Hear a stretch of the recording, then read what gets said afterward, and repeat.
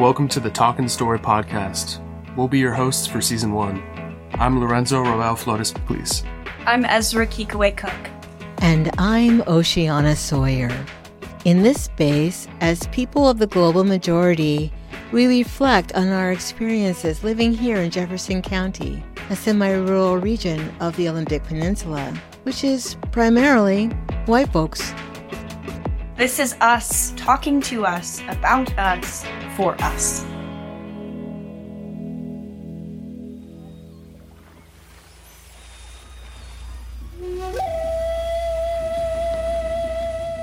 Welcome to the Landback and Reparations episode.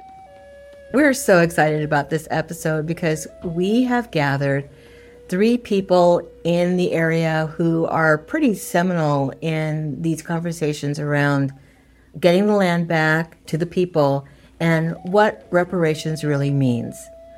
So for this episode, we talked to Jessica Lee, Naomi Don Klinke, and Chastity Sade. Jessica Lee is a Tlingit two-spirit femme with 2 lineages indigenous to Turtle Island as well as European ancestry. She was raised on Tlingit Ani and Dena'ina territory, born into the Tongass rainforest of southeast Alaska, where a piece of her heart will always remain. She now resides in Katay, or Port Townsend, with gratitude to the traditional people of the land, the Chimicum, Sklallam, Tuana, Makah, and more. She is growing roots and weaving dreams of a permanent home. While bedbound from chronic illness in early 2019, she imagined the Jefferson County Anti-Racist Fund into being.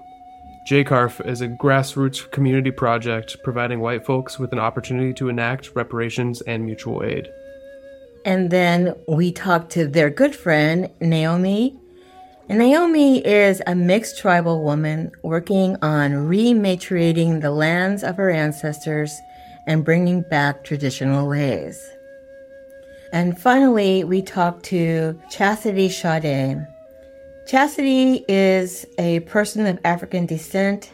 She's also a mother, a naturalist, earth tender, and mentor to youth. Connecting with her ancestral roots, supporting Indigenous empowerment, and upholding social justice are all dear to her heart. She has lived in Chimicum, Washington for 12 years, intent on cultivating the right relationship with the land and the people of the land. Welcome, Jessica, Naomi, and Chastity Sade.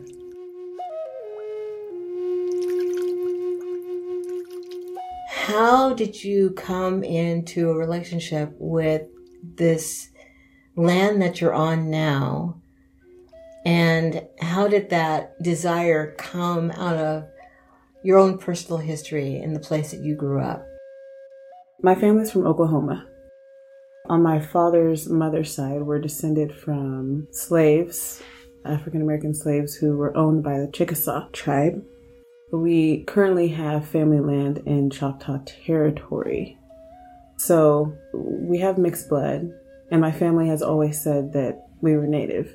Even though people from Oklahoma and Arkansas, almost everyone that you meet will say that they're Native, even though they're not necessarily cultured that way or they're not from the res. But the bloodlines are there. It's a subtle part of the culture there because it was Indian territory. Everybody living there was living on Indian territory. And so the cultures are mixed, I think, in a special way down there. So my awareness around that has been strong, though I recognize now as an adult how much I was blind to active, deep Native culture. I was blind to that. They didn't teach that in school. It was, of course, always a part of the past. But as a young person, I felt my sense of pride as an American was marred because it was an injustice what this country did to the Native people. And so I never felt like I wanted to identify with that. How do we talk about reparations among us? Land back is really important, or just having space within our community or our lands where our ancestors had lived, and not being able to afford land in our territories or where our villages were makes me really sad.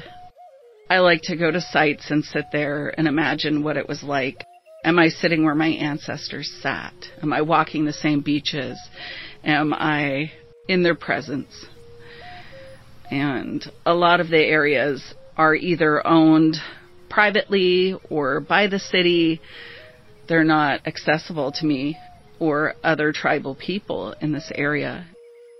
It's really important that there's spaces for us to go or be. And with real estate and the economy the way it is, or the way everything is set up, we can't afford that. We're not on the same playing field. We weren't given an even hand. So we're starting from the bottom and trying to get back everything. Our language, our songs, our spirituality, things we weren't allowed to practice, keeping our children. So it's more than just Landback, but that is a good place to start. Really, with me, I'm more concerned with traditional village sites and land, or traditional areas where my people would have lived, because a lot of them were killed in these sites.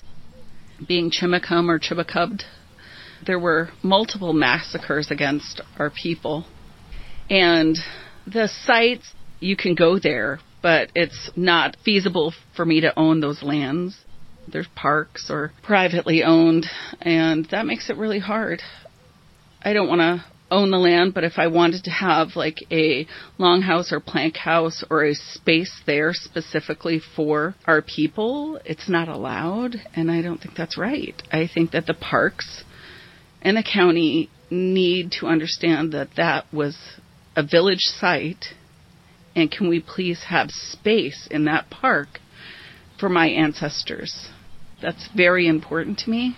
I don't know that it would ever happen in my lifetime. I'm hopeful, and I'm going to keep asking for it and putting it out to the community and the universe that I want to see a space specifically for my people in these areas. I'm going to keep going with that until I die, and hopefully my children will take that up, because it's very important that we have these spaces available to us and not have to buy them back for millions of dollars or fight with the county over it. You know, they easily made that space a park. They can easily make space for the indigenous people they forcibly removed from areas here. It's been, 130 years around there, 100 years. Some laws were passed, like 1910, where we weren't allowed to rebuild. Indigenous people weren't allowed to build in Port Townsend. That was a law. You know, this is 1910. This isn't so far removed, and even if it was, it's still not okay. But we're talking about my grandparents' time. We're not talking about, 500 years ago, and time doesn't really matter. This happened. We can make space, and we can do better. We know better, do better.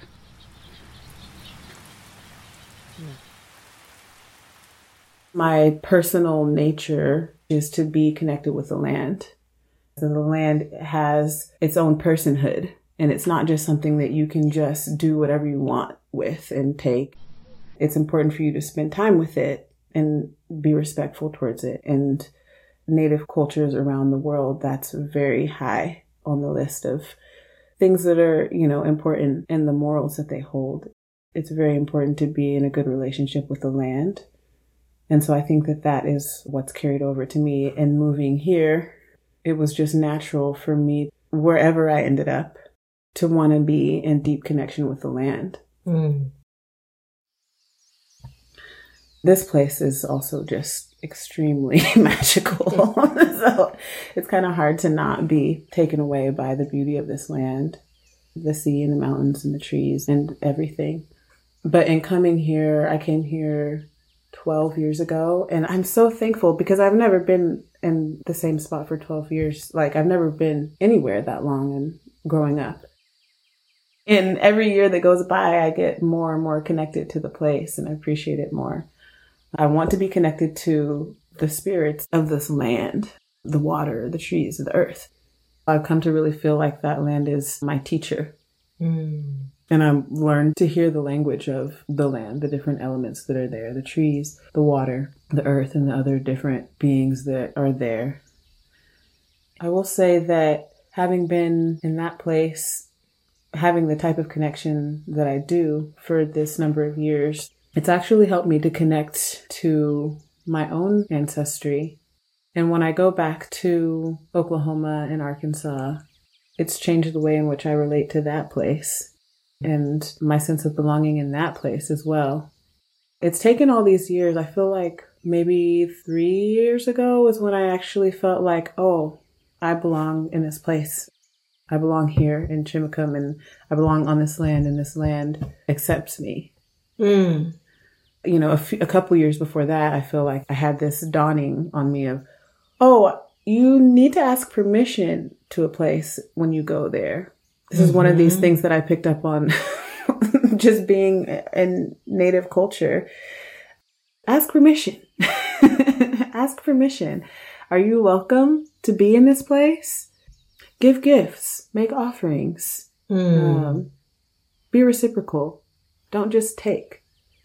And I finally came to a point where I felt like, oh yeah, it's okay for me to be here. I don't have to feel like I don't belong anywhere. I actually feel at home and grounded and at peace and stable there. I think that is the benefit of people being able to actually settle in a place and know that they're going to be there. It's been really beneficial for my children to just be in the same place and know that that's where they're going to be.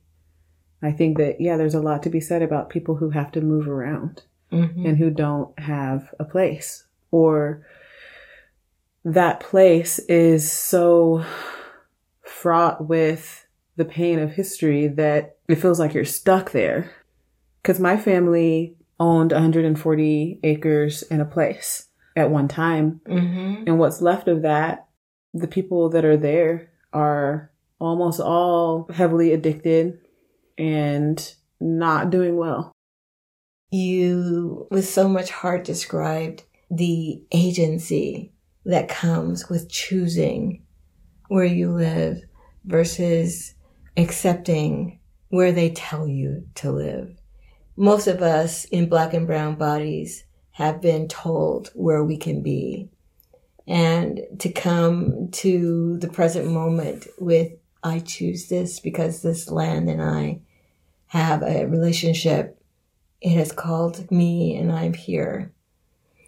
That is powerful. That level of agency and sovereignty. Yeah, that's powerful for us. It was just funny. I haven't thought about that before, but I'm like, you know, it's really the water that has been the deepest connection for me on that land.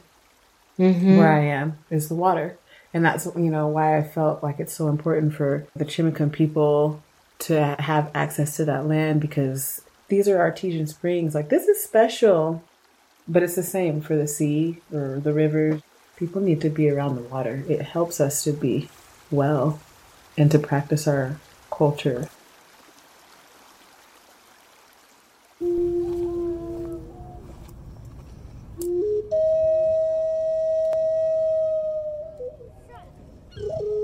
How do we talk about land back and reparations among ourselves when we, as Black and brown and indigenous people, feel like, well, I don't know, that's kind of their shit, you know? I don't know if I should be asking for that. That's theirs, you know? And I think that among us, we don't really understand. I mean, we've been colonized, right? Our brains have been colonized to think, you know, it's right. They earned it. They paid the money for it. They should have it. That's theirs, you know. And I can earn it. I can, you know, pay for it. And if I want it, it could be mine. That is colonizer thinking. So I love the way that you talk about it. Both of you guys talk about this, like, let's bring this back down out of colonizer thinking into the realm of what's actually happening. I mean, we are all just living beings on a living planet, and some of us have lived here, our people have lived here for centuries. Yeah, our people need access to the land. They need access to the plants and the water and the animals for subsistence. These are things that we need and have a birthright of connection to. I really wish let's just say the liberals of like Port Townsend cared as much about human animals' access to their habitat as they do the spotted owl or, the mirrorlets. And don't get me wrong, I'm a birder, so I care about these things too. But I think we need to think about it in terms of, like I said, we're human animals and we need access to our habitat. And that's what I think about when I think about Landback and reparations. I don't agree with these systems of power and control that we've created that say we need to have ownership over a land, we need to have a deed and a title. I don't care about that. But if this is the game we're playing, then Black, Brown, and Indigenous people need to have access to those things so that they can enact their birthright of accessing that habitat. Yes, I totally agree. And there's more than enough land for all of us to have all of those things if it wasn't controlled or owned. And even if any one of us in our groups of BIPOC people in this area, if we got a significant amount of land back, could we afford the taxes on said land? My family encountered that and ended up selling family land at Point Hudson because the taxes had gone up and they couldn't afford to maintain land by the water. So that's another thing. I'm not saying that Indigenous people shouldn't have to pay taxes, but I don't think people should have to pay taxes that are beyond their means. Yeah, and I think another aspect of this conversation is just naming that there is amassed wealth among white folks. And I'm not talking about that in terms of like this amorphous, out there's white folks. In our community, there is amassed wealth. And so when you're talking about not being able to afford your taxes, that should not be. There is more than enough to share. And I think it's important that we name why that wealth has been amassed. And that is the inequity in the systems that are put in place to enact violence and erase our people and our ways of being. And that's why reparations is important.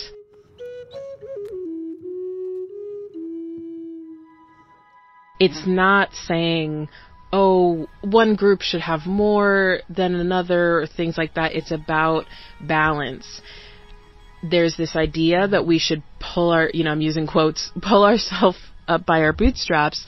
And that mentality is really damaging because imagine how easy it is to pull yourself up by your bootstraps when you have shelter, food, access to medical care, all the things you could ever want. Yeah, it's pretty easy to pick yourself up by your bootstraps. And to me, that is why land back and housing equity is some of the most potent ways that I see reparations making an impact now, because I believe that everyone should have the opportunity to thrive and live their best lives. And you can only do that when you start from having a safe home and shelter and a wellness in your home base. So what would it be like? What could our community achieve? What could we all here achieve and dream and live if we all had stable, permanent housing, a home to root into? I mean, I'm not going to be happy until every Black, Brown, and Indigenous person in our community has their own home if they want it. And I think that if we had all those things, we would have a happy community. People would have a happier and better life. Not just for one group or race of people. That's not a good community. A good balanced community is everybody living together with a home, with food, with, shared everything. Yeah, because how can you be well and show up as an integrated, loving part of your community when you are just treading water every day, just dealing with the generational trauma, the health issues, everything that comes, from centuries of violence? How can you show up when when you're just dealing with that every day? It's like we were saying earlier, it's a disadvantage that you just start your day out with. And that did not fall out of the sky. That is a direct result of the violence. And the least that we could do, if we care about each other, is try to come up with creative ideas and ways to address this. I totally hear and feel that. I feel that I wake up that way every day, and I know many people do. I wake up and keep trying to do different things for my children, for my ancestors who didn't give up. I have to be that shift and change and try to have my children have the mindset that they belong, that they are part of this land, that this is their community. And I hope they always know that and feel that. But so many Indigenous people really had all of that taken away from them for so long. I mean, my numerous grandparents couldn't keep land because they were Indigenous women. Not only were they women, but they were Indigenous, and their husbands had died. So now you get to go live on a reservation. My dad and siblings were taken. Now, working with the Historical Society and seeing this on paper, that Indigenous children were taken here and placed. My dad was placed on a farm with brothers. This isn't so far removed. When you take away culture, you burn our houses down, you burn our villages out, you send us someplace else, you move people around, you put them on reservations of land where they can't grow food or have adequate water, housing, any of those things, and then expect them to pull themselves up. There's trauma from all of those things that happen to us that doesn't heal overnight, and it's generational trauma. I do what I can for my children and my family, but I lost a lot of family through, I think, just daily stress or alcoholism for having these things happen to them. Relatives that went to residential school. My grandmother having her children taken. This is at the Historical Society. Well, you have too many kids, is what the doctor said. Excuse me, you can't just take someone's children because you feel that they had too many children, and your wife has, 5? And they, over 5 is just too many children for one woman to take care of, let alone an Indigenous person. So we're going to take your kids and give them to a farm. That's not okay. And imagine the pain of not being able to keep your children. This is my grandmother. This is my father. We're just coming out of all these traumas. You can't heal overnight, and there should be some form of reparations for doing that to a group of people. Taking away children, taking their land. You didn't have to do that. There was more than enough space, But Indigenous people here lived in beautiful waterfront communities, and you're like, hey, we want the best of the land. We don't just want to live everywhere. We want to take the waterfront here in Port Townsend. It's beautiful. But, when you've got it through displacing the Indigenous people and burning them out and taking their babies, no, somebody should answer for that. There should be reparations. I didn't get my parents at full 100% because of the traumas they went through, and they're both Indigenous. They're both mixed Indigenous people from this community who had real struggles because of stuff that white people did to them. The city did to them. The doctor did to them. And they benefited from all of it. We're here, and we've always been here. We're not going anywhere. I want to see space, and I want the city to give Indigenous people space, whether it's owning land or just saying the space is available to do what you want. As long as we're not hurting the environment, I think they should do it. And I think it should happen all over the Americas. Give Indigenous people space back that's off reservation, and let us be. If we're not hurting anything, leave us alone. And that's big. I think I could have been a totally different person had all those things not happened to generations of my family. Absolutely.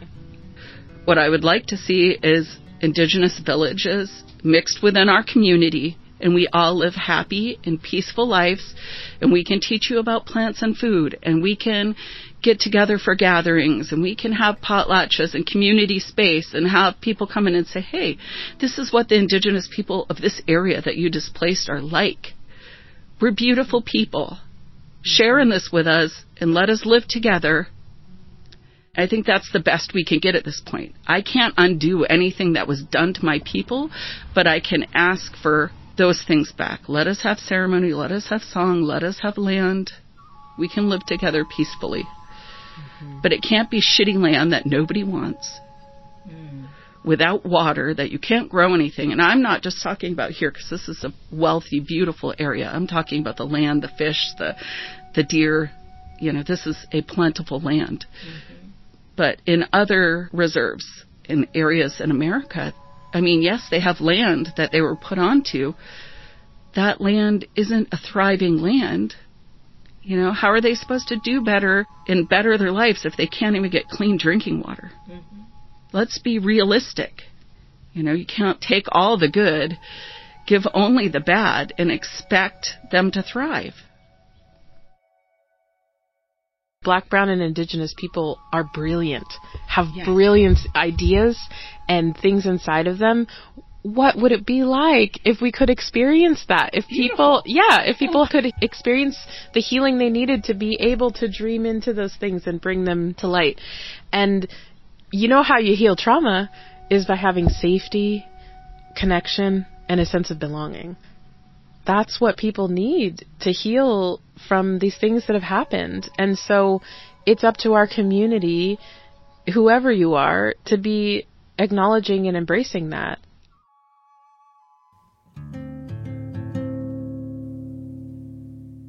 Can you say any more about this sort of weird relationship that African descended people have with indigenous people of this land? Because you talked about how indigenous people had people who were enslaved, African people, but it's also true that the U.S. Army hired, buffalo soldiers. Right. That was a way for people who were formerly enslaved to actually make a living outside of the sharecrop system. They could become soldiers and hunt down indigenous people. Right. So this whole historical interaction we have among ourselves is fraught. Very much so, yeah. And you really feel it when you're down there. So my people actually came over the Trail of Tears with their enslavers, and we have the records of that. So yeah, there's so many lines of being displaced and not having a home. It's also a very racist place. So another part of my descendancy is that there was a white man named Cooper. He worked for tribal affairs for the nation, and he married into the tribe. He became a member of the tribe because he married into the tribe, and he was the one who owned our people. And so we were the slaves of this man, Cooper. He had children who were indigenous, but because we're Black, it doesn't matter about the mixing of the bloodlines on our end. Because we were Black, our rights were taken away as far as being recognized as indigenous at all. And after the Civil War, there were laws that gave tribes the option to absorb the slaves into their tribes or to release them and let them become Americans. Some of the tribes absorbed their slaves into the tribe, but they had the caste system. They did not have the full rights, and they did not want there to be intermarrying. So there's all this layers of racism. Of course, people still had babies and fell in love. But as far as the law was concerned, for many of those tribes, the, quote, 5 civilized tribes in Oklahoma, they were not supposed to intermarry. That's the hard history that people are working hard to rectify now. The white people could marry inside of the tribe and then become tribal members, but the Black people who may have had more indigenous blood than the white people that were in the tribe weren't considered to be Native and were continuously displaced and didn't have any rights. The atrocities are so great. I think a lot of people want to turn away from that. And there's a lot of guilt and shame in that. And I'm talking about, I mean, I'm sure everyone does that, but specifically I'm talking about white folks wanting to turn away from that, wanting to not look at it. And I get it. It's tough material to think about what happened in our past. But just like any conflict, turning away from it and having shame and guilt wrapped up in it, that's not going to get the conflict moving in any direction. That's not going to address the conflict in any way, if we're just continuing to turn away from it. Specifically shame, because I feel like as Black and brown people, we have internalized that shame to the point where the visions that you guys are talking about, it feels like the walls or the path to achieve those for us is like filled with brambles or so high. Like, how do we among ourselves even start to imagine, just for starters, but then take the next step of enacting village creation? How do we deal with the internalized shame of being indigenous, of being African descended, being from Mexico? Where do we even start? For me, I feel like you haven't killed me yet. My bloodline is still here. I'm here. I have to stand actively present for my ancestors. So in my mind, I'm here. You haven't killed us all yet. A lot of indigenous people, when a lot became mixed, didn't want to say they were indigenous for a long time because it had all these bad connotations to being indigenous. And I think we need to be proud and say, no, we're here. We're not going anywhere. So I try to stand present as an indigenous woman for my children, for my ancestors, out of respect for my people. And I really feel that in my core, in my soul, as I am here living the same blood that my grandmother lived, that my people lived. And you have to be proud of that and carry that. If not, you'll be forgotten. And that's what they want. They want all of the atrocities they did to our peoples, Black and indigenous peoples both. They want that forgotten. They don't want to talk about that or think about that. But we're here. And I'm not holding anybody currently alive accountable for things that their great grandparents did or whatever, but there has to be healing and acknowledgement, and it's not going to happen if we don't talk about those things and try to make it right in some form or another, which we totally have the power to do. They have the money, they have the land, they have the power. But we can also have those things. And I guess I keep thinking sharing. And we can at least try. We might not have all the answers, but all we can do is try. Oceana, to your question, I'm thinking about one way that I work on that internalized shame is getting the colonizer gaze off of me. What are the colonizer narratives? And literally getting them off your body. Starting at a body level, like thinking about decolonized beauty standards. Totally. And I'm just here to live and be healthy and be well and be wonderful. I'm really glad you said that, because I feel like I spend a lot of my time among us, and that's deliberate. Because if I spend any amount of time or too much time among people of European descent, I can feel it creeping into my brain, into my mind. Instead, it's like this. It's like this conversation we're having here. I want to be talking to us because these are the conversations that ignite the I guess I feel like the ancestral or the DNA level of like, oh yeah, we can do this. I remember myself. We can. Yes, and the remembering of myself has to do with how our people have thrived, have made it through.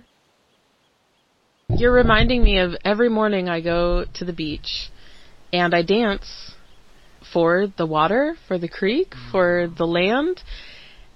And I know people are looking at me weird when they find me because what you're supposed to do on the beach is walk your dog.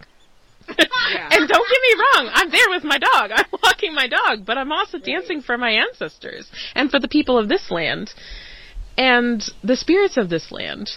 And that's just me being me. That's what I need to do. That's me being in my habitat. For me to go out and be a weirdo. But it's not weird. It's actually not weird, you know? That's the colonizer narrative that is permeating my brain, you know? But it's not weird. It's the most natural, beautiful, human animal thing I could be doing. I agree. I'm an agate lover, but I'll eat seaweed on the beach, and I like to sing. So I'm sure I've gotten some looks. What is she doing? I'm looking for agates, or I'm snacking on seaweed, or let me be. But we should be sovereign in this land as people. Everybody should. Sovereign is like, for me, all the freedom. Freedom to be who you are. Freedom of the land. Freedom of shared existence on this planet. You know? It's a big thing. And I don't think a lot of people fully understand that. Outside of their own little bubble of what America is, or, you know, what they stand for, or their political views, or standard beauty, all these things.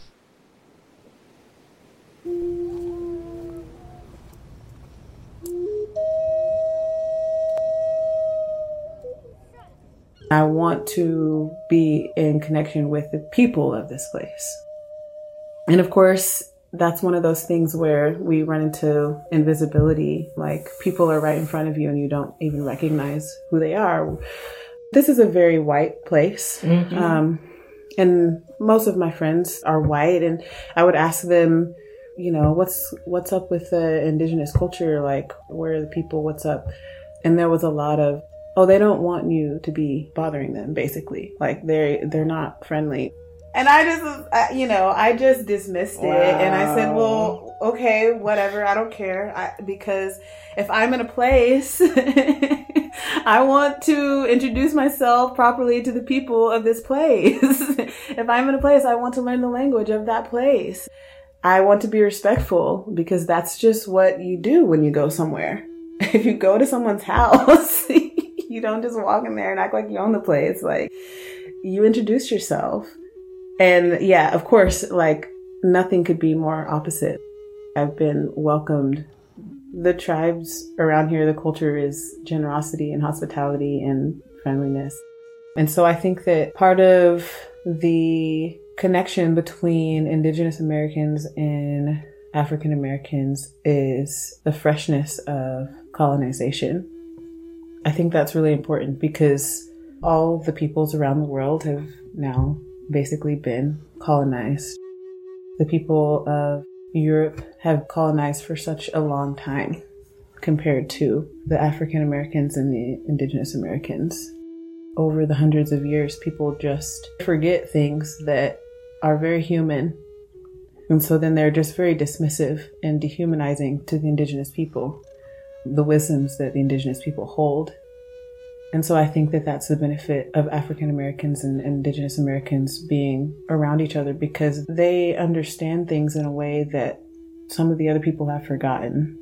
And this is why I also think it's also so important for people of European descent that have been colonized for a long time to recognize how important it is to be around Indigenous and African American people in a way that honors and recognizes their way of being as something that they need to learn.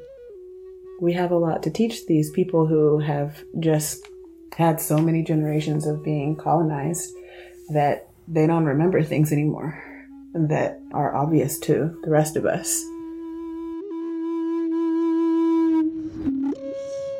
So normally to wrap up these episodes, I like to ask our interviewees what are their dreams and goals, maybe in their own personal life or even for our broader PGM community here in Port Townsend.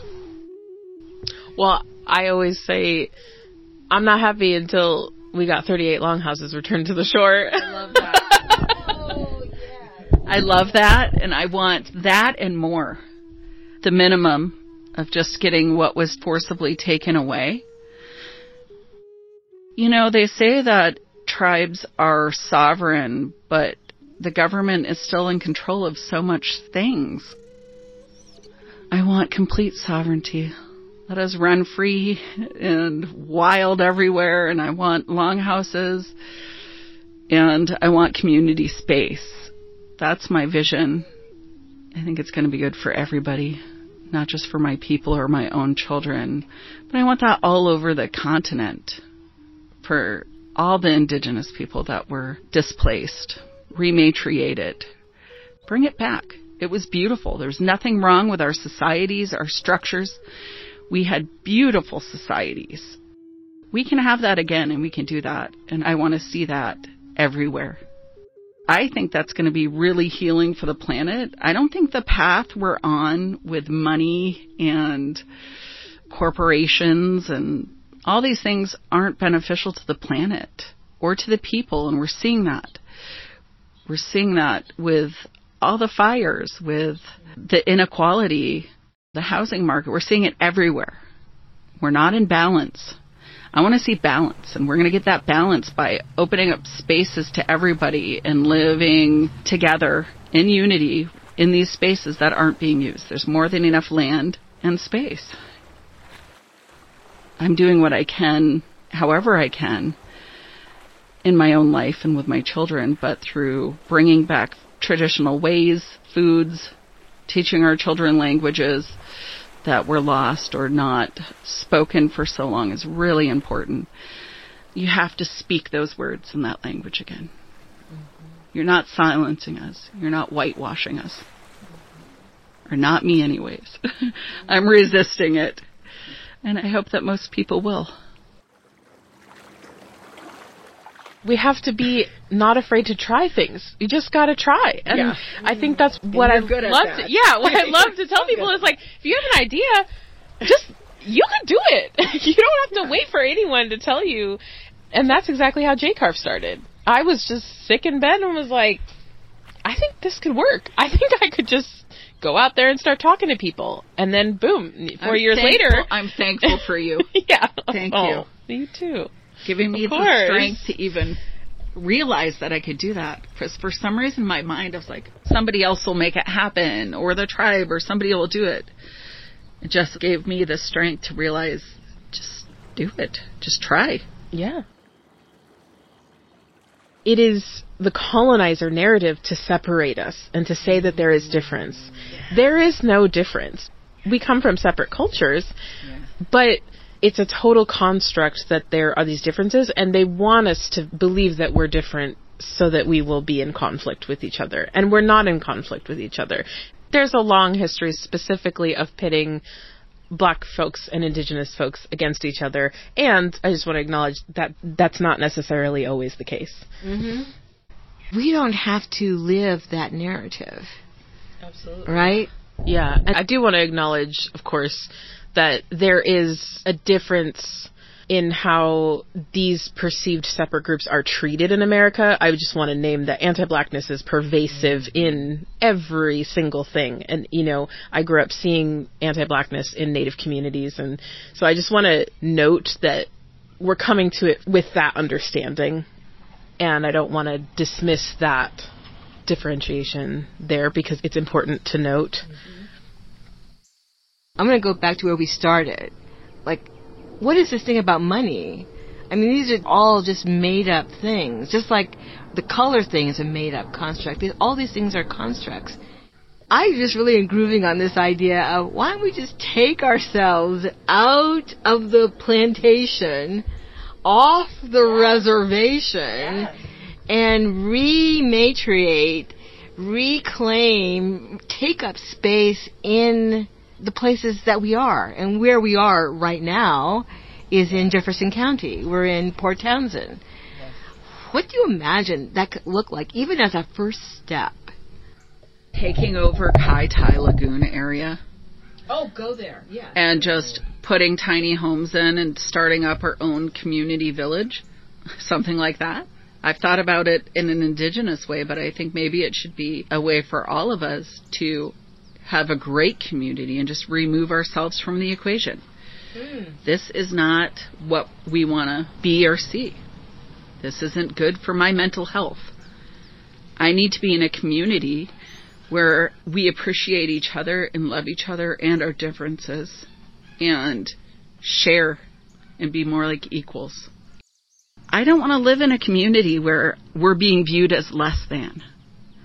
I want to live in a community where I can talk with you. We can sit and have these conversations. We can share food around a table. We can share food from our gardens and live in a happy, healthy community space and where I don't have to go to the store and feel less than. Sharing of wealth in our small communities will probably be so much greater than being separate and struggling in a wealthy community alone as a not white person. That's big. I would love to see a community somewhere. Most of the natives, when they got burnt out downtown, went and made like a makeshift tent village in Kai Tai Lagoon. So I have my eyes set on that place too. Yeah, I think especially in these times where we're also dealing with the weight of a global pandemic, I think it starts with the basics of co-regulation and communing together, being together, eating together, singing together. That's where I see it starting. Mm-hmm. So my biggest goal is I want to live in a world where land back means the land is returned to itself, and we don't have the constructs of land ownership. We don't have prisons. We don't have Starlink. I can't believe I'm living in a time where I could look up in the sky and I don't know if I'm looking at a star or not. That is disturbing to me. So these are my biggest goals. To get a little smaller, I would love to see my loved ones and my friends and community thriving. I would like to see everyone own their own home space. If we're not abolishing capitalism yet, I would like to see folks having that autonomy and having that baseline to live their best lives. And yeah, that includes for me, I want to wake up every day knowing that I have a stable home. I want to own my own home and be able to move through the world with that safety and security, knowing that I'm always going to have a place to come back to and a place that I can be well. And I want that for all my loved ones and all my kin. I love that.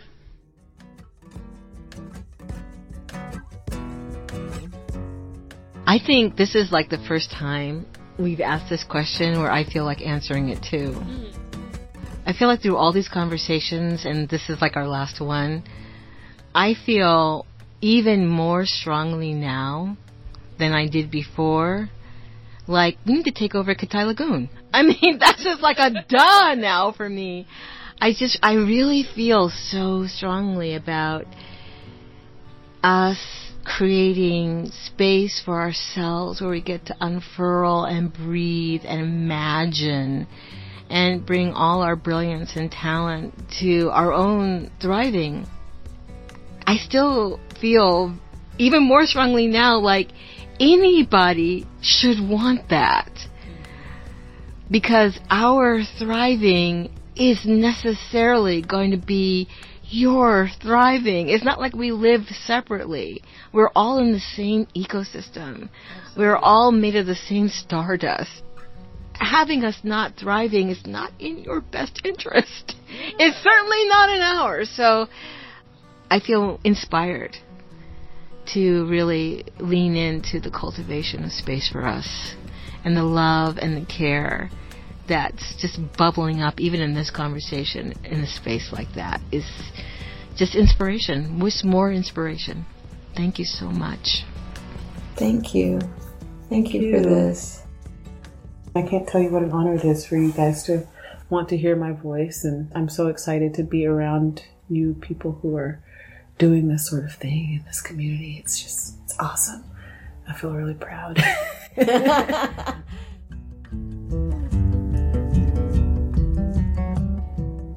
My heart is full. What an incredible conversation about how a people who have ties to land so ancient come to reclaim their place in it and reclaim their relationships to all the beings and the people here in present time, and what that can mean for any one of us to go back and reclaim our ties to land in such a way that we can be present on the lands that we are in good ways. I was just so uplifted by where this conversation ended, in a field of hope for us, of generating true community.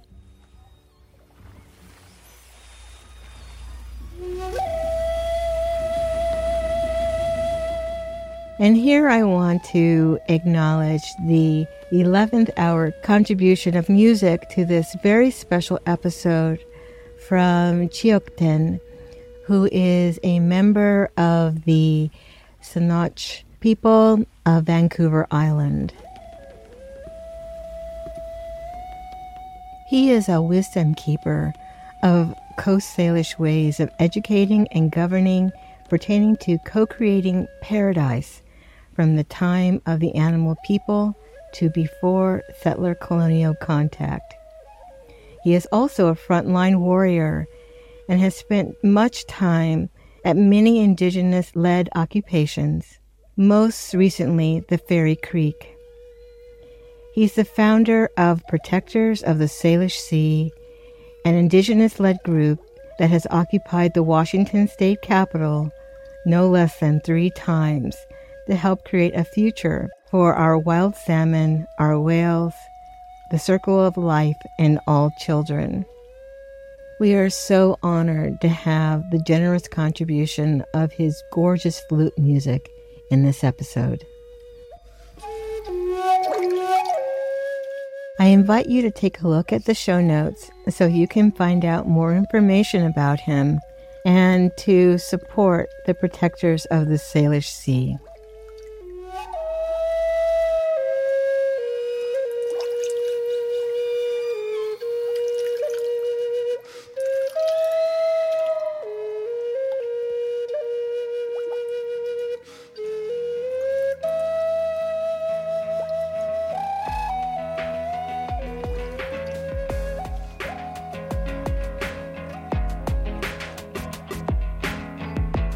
We appreciate you for listening to this episode of Talkin' Story. Music is provided with permission by Ben Wilson and Camilla J. Talkin' Story is a project of Well Organized and has enjoyed the support of the Port Townsend Arts Commission, Jefferson Community Foundation, Fin River Farm and Cidery, and the Community Equity Initiative, as well as private, in-kind, and monetary donations. If you'd like to support us, please go to well-organized.org to make a donation to the Talkin' Story podcast. That's well-organized.org. Thank you.